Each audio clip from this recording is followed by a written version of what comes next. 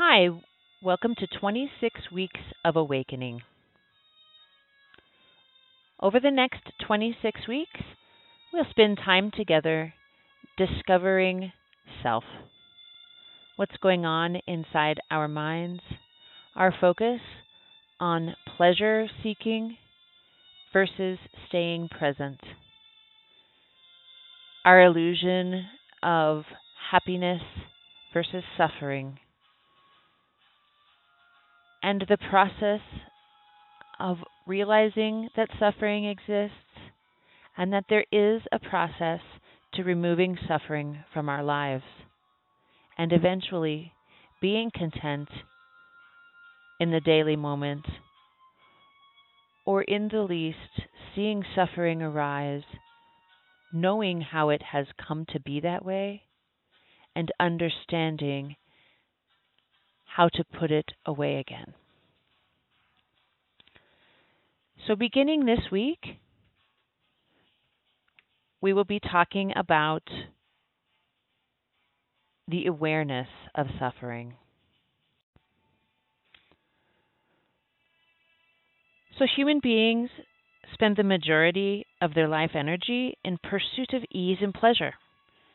And I think if you look in your life, if I look in my life, we can see everything that we do in order to save up for dosing ourselves with that next injection of pleasure, whatever it may be, from vacations to great restaurants to a nice drive, a night out on the town, gathering with friends and family. All of these things are about pleasure, about making us feel happy. This means a different quest for each individual, but no less a long and disappointing journey. All these things that I just mentioned as far as vacations and get-togethers and restaurants and material possessions and beautiful houses and fancy clothes, they still leave a gaping hole. And we'll find that even though we have those or participated in that moment, at the end of that moment, the underlying cause for suffering or our basic self is still there. And that pleasure-seeking moment that we had did not solve that basic environment that runs inside us so deeply. Buddha also went on this quest, but he was different from most. Buddha sought to relieve the suffering of mankind, to end life's suffering. And through his teachings, we learn in order to relieve suffering, it must first be understood. Where does suffering come from? The field of psychology has searched for answers behind human behavior and is able to articulate theories. Buddha came to understand man's suffering thousands of years ago, observing the pain others were in and how they described why they were in anguish. Humans do not like to be insecure about their circumstances or future. This equates to health, shelter, and food. Our basic survival needs are the foundation for our suffering. Our first level of suffering begins there. A quest to avoid starvation, disease, homelessness, and vulnerability. What is it that we fear about these things? Well, we fear death. Starvation leads to death, disease leads to death, homelessness leads to death, and vulnerability leads to death. Becoming aware of our suffering, our anxiety, our stress, and the underlying fears associated with them is important for learning the path of peacefulness or freedom from suffering. For me, I had to determine what was driving me to move faster, go farther, be better at everything I attempted. This developed into striving for the affection, attention, and love of someone else. I was living my life and my day-to-day decisions for the affection of others. If my significant other, family members, or friends were not happy with me, I would be so stressed that I would move heaven and earth in my life to gain their affection back again, to relieve the discomfort. This need controlled my every decision, every goal and accomplishment, and every interaction. It was a prison of burden, a prison of suffering. The suffering came when another person in my life felt discomfort, pain, loneliness, anxiety, sickness, trauma, failure, poverty, fear, or anything negative.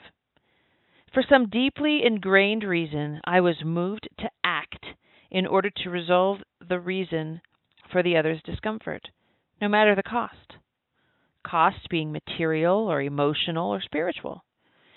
If I was unable to help, or if my assistance did not accomplish pleasure or happiness, I felt defeated, unworthy, and guilty.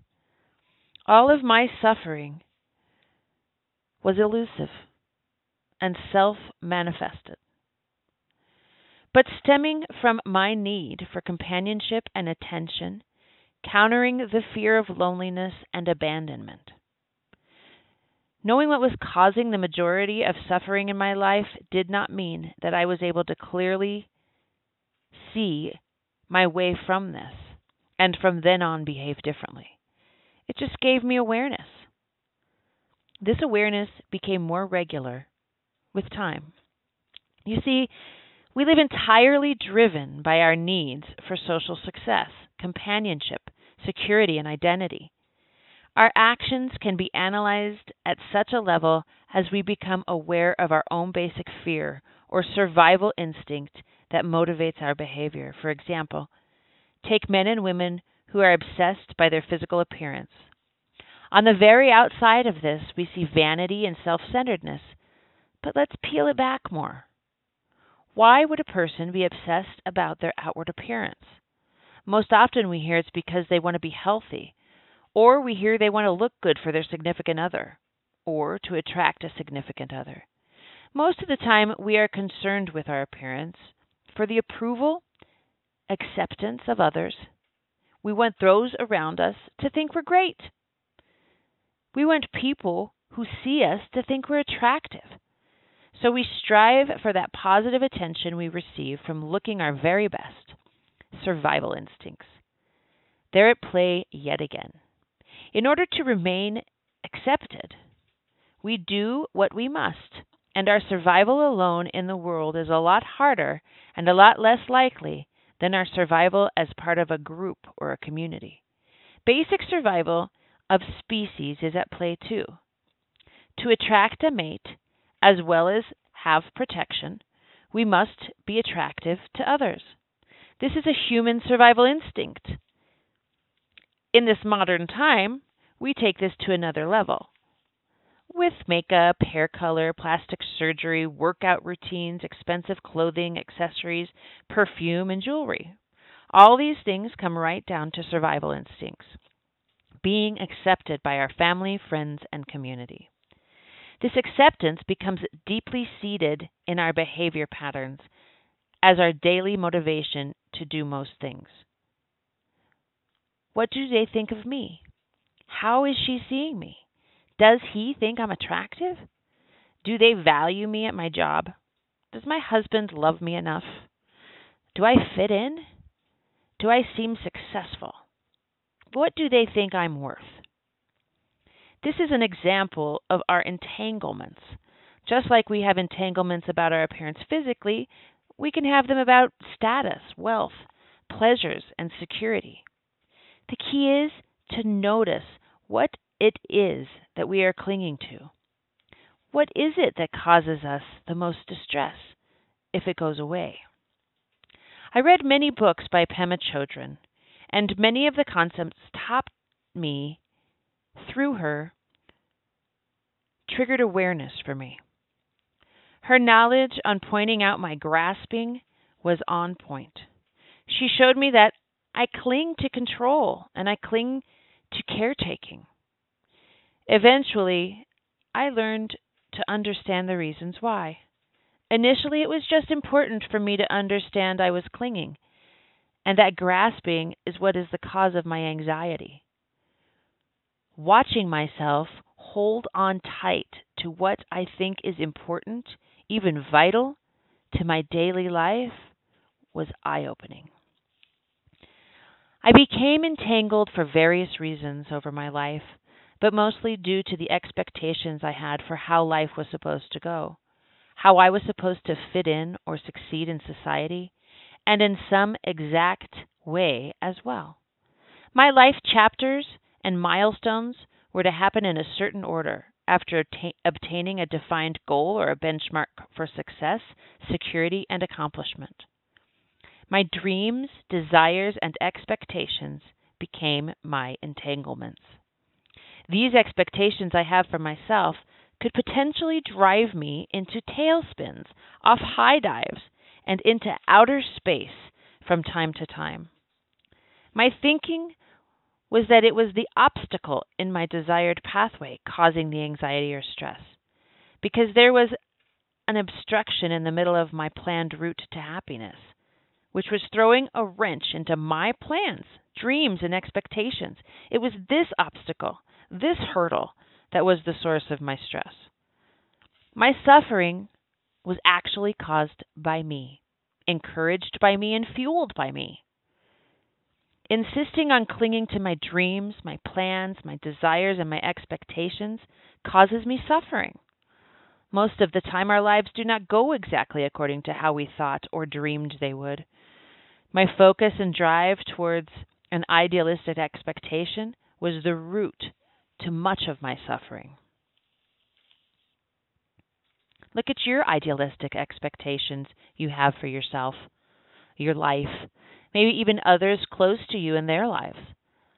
Are there disappointments or dreams you are focused on that could be the cause of your disappointment, grief, and suffering? Seeing these feelings arise as we are facing our opportunities and our failures is a fantastic looking glass into our mind and our ego. Unwinding why my suffering existed around identity, reputation, close relationships, and money all pointed continually to my damaged self-esteem and my desire to be accepted, loved, and appreciated.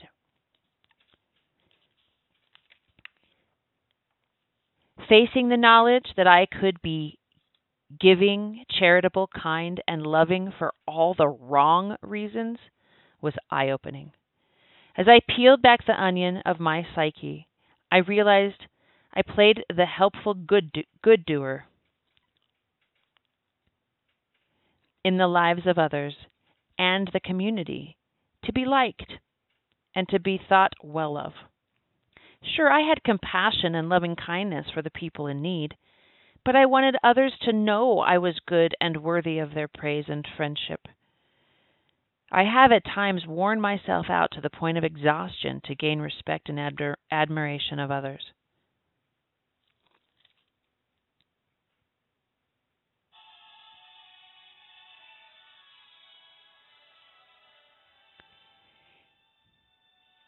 My quest in learning about Eastern religions brought me great understanding of myself.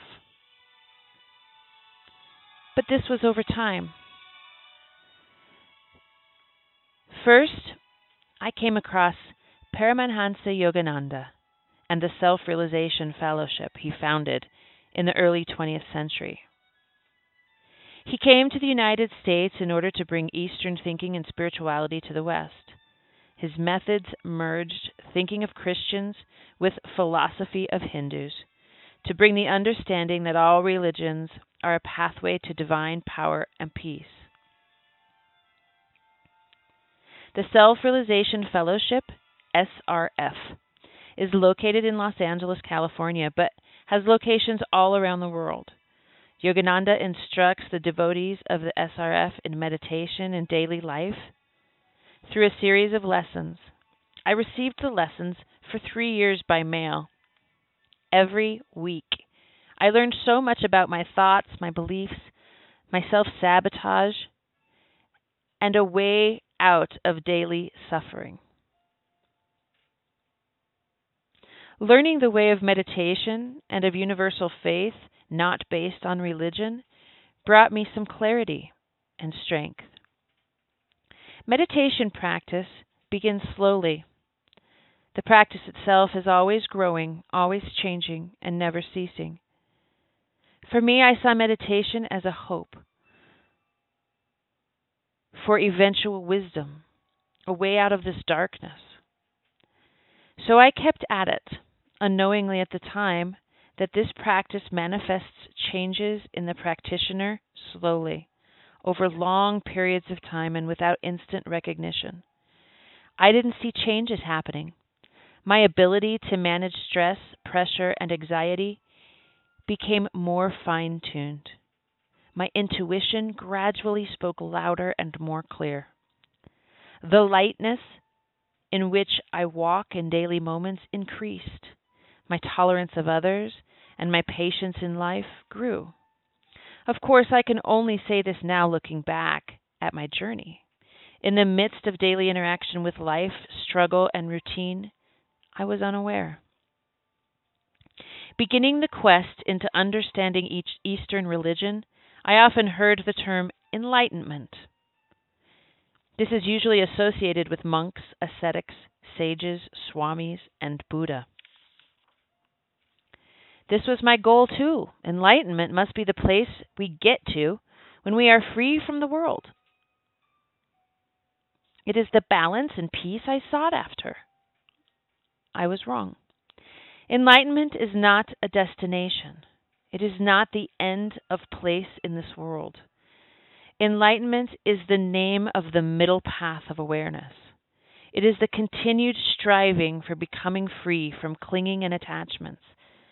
This road is a long road and a continuous journey for the soul, as one learns to separate the soul from the mind, from the ego. My toes have begun to touch this pathway. My awareness is more acute daily. My learning and understanding never cease to grow deeper. My attachments become less and less. Therefore, my suffering lessens. I still think sometimes, how long is this pathway? How many more times do I have to learn certain things before I can actually master the teachings? Will I ever be able to let go of some attachments that I have been holding onto for decades? Well, this is a journey about me and my fellow travelers. I will start every day where I wake up at. I will face every moment as present as I can. I will continue to practice.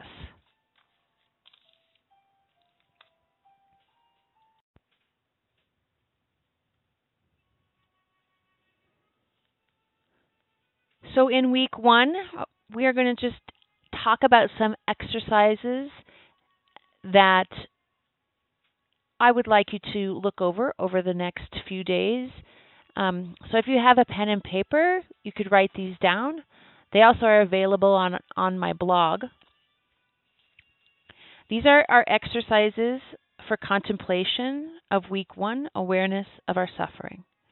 First, examine areas in your life you suffer over. What are these?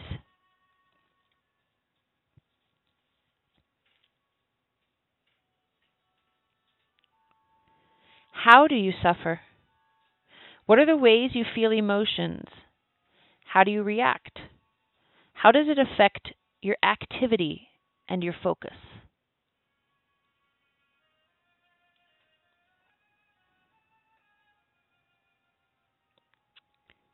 And if you peel back your emotional suffering and the causes for your suffering, what do you find those reasons to be?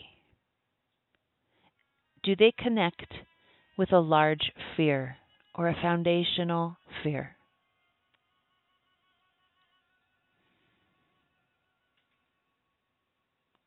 Have you had experiences in the past associated with this fear?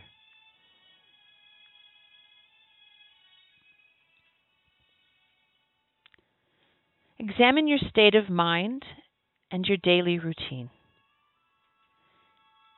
Is there anything you are clinging to? Anything that you feel you can't live without? Anything that you do on a regular basis, habitually, that you feel is a necessity? What types of things are you clinging to? And this includes ideals, dreams, expectations, possessions, relationships, identity. Why do you think you cling to these things?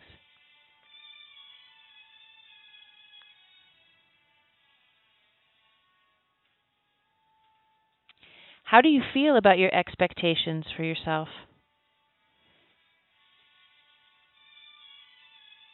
Have you lived up to these expectations? Have you let yourself down in your expectations?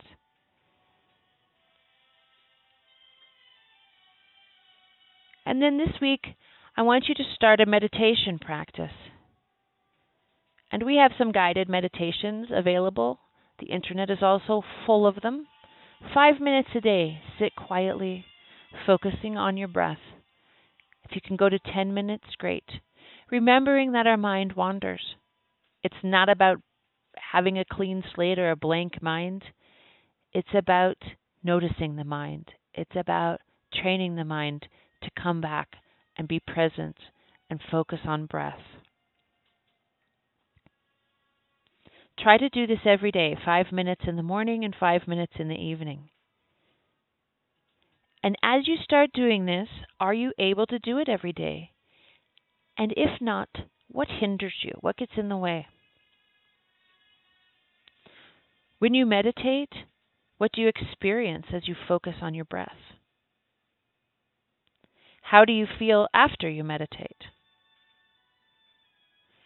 Are you judgmental of yourself when your mind wanders? And what do you hear yourself say? What's that chatter in your mind say when your mind wanders? And then have a little paper or a notebook with you as you walk around and jot down attachments that you notice. See what you are clinging to and how strong this attachment may be. Make notes of your mental clinging. How is your mind reacting? What do you get disappointed about when it doesn't happen the way you expect? What do you do to accomplish your attachments or your clinging? What feelings does your attachment provoke within you? Even reactions outside of yourself. Are there any clear attachments you may be ready to let go of yet? Things that just came up immediately. Yes, this is something I'm clinging to. And can you try to let it go? What happens if you just open your hand and let go of that? How about just imagining letting go? Start there. Imagine letting go of that one thing that you have to have, or that expectation that just runs around in your mind. How does it make you feel as you imagine yourself releasing the clinging? Thank you for joining us for Week 1, Awareness of Suffering. This is Emily Strunk, and I will see you next week in 26 Weeks of Awakening.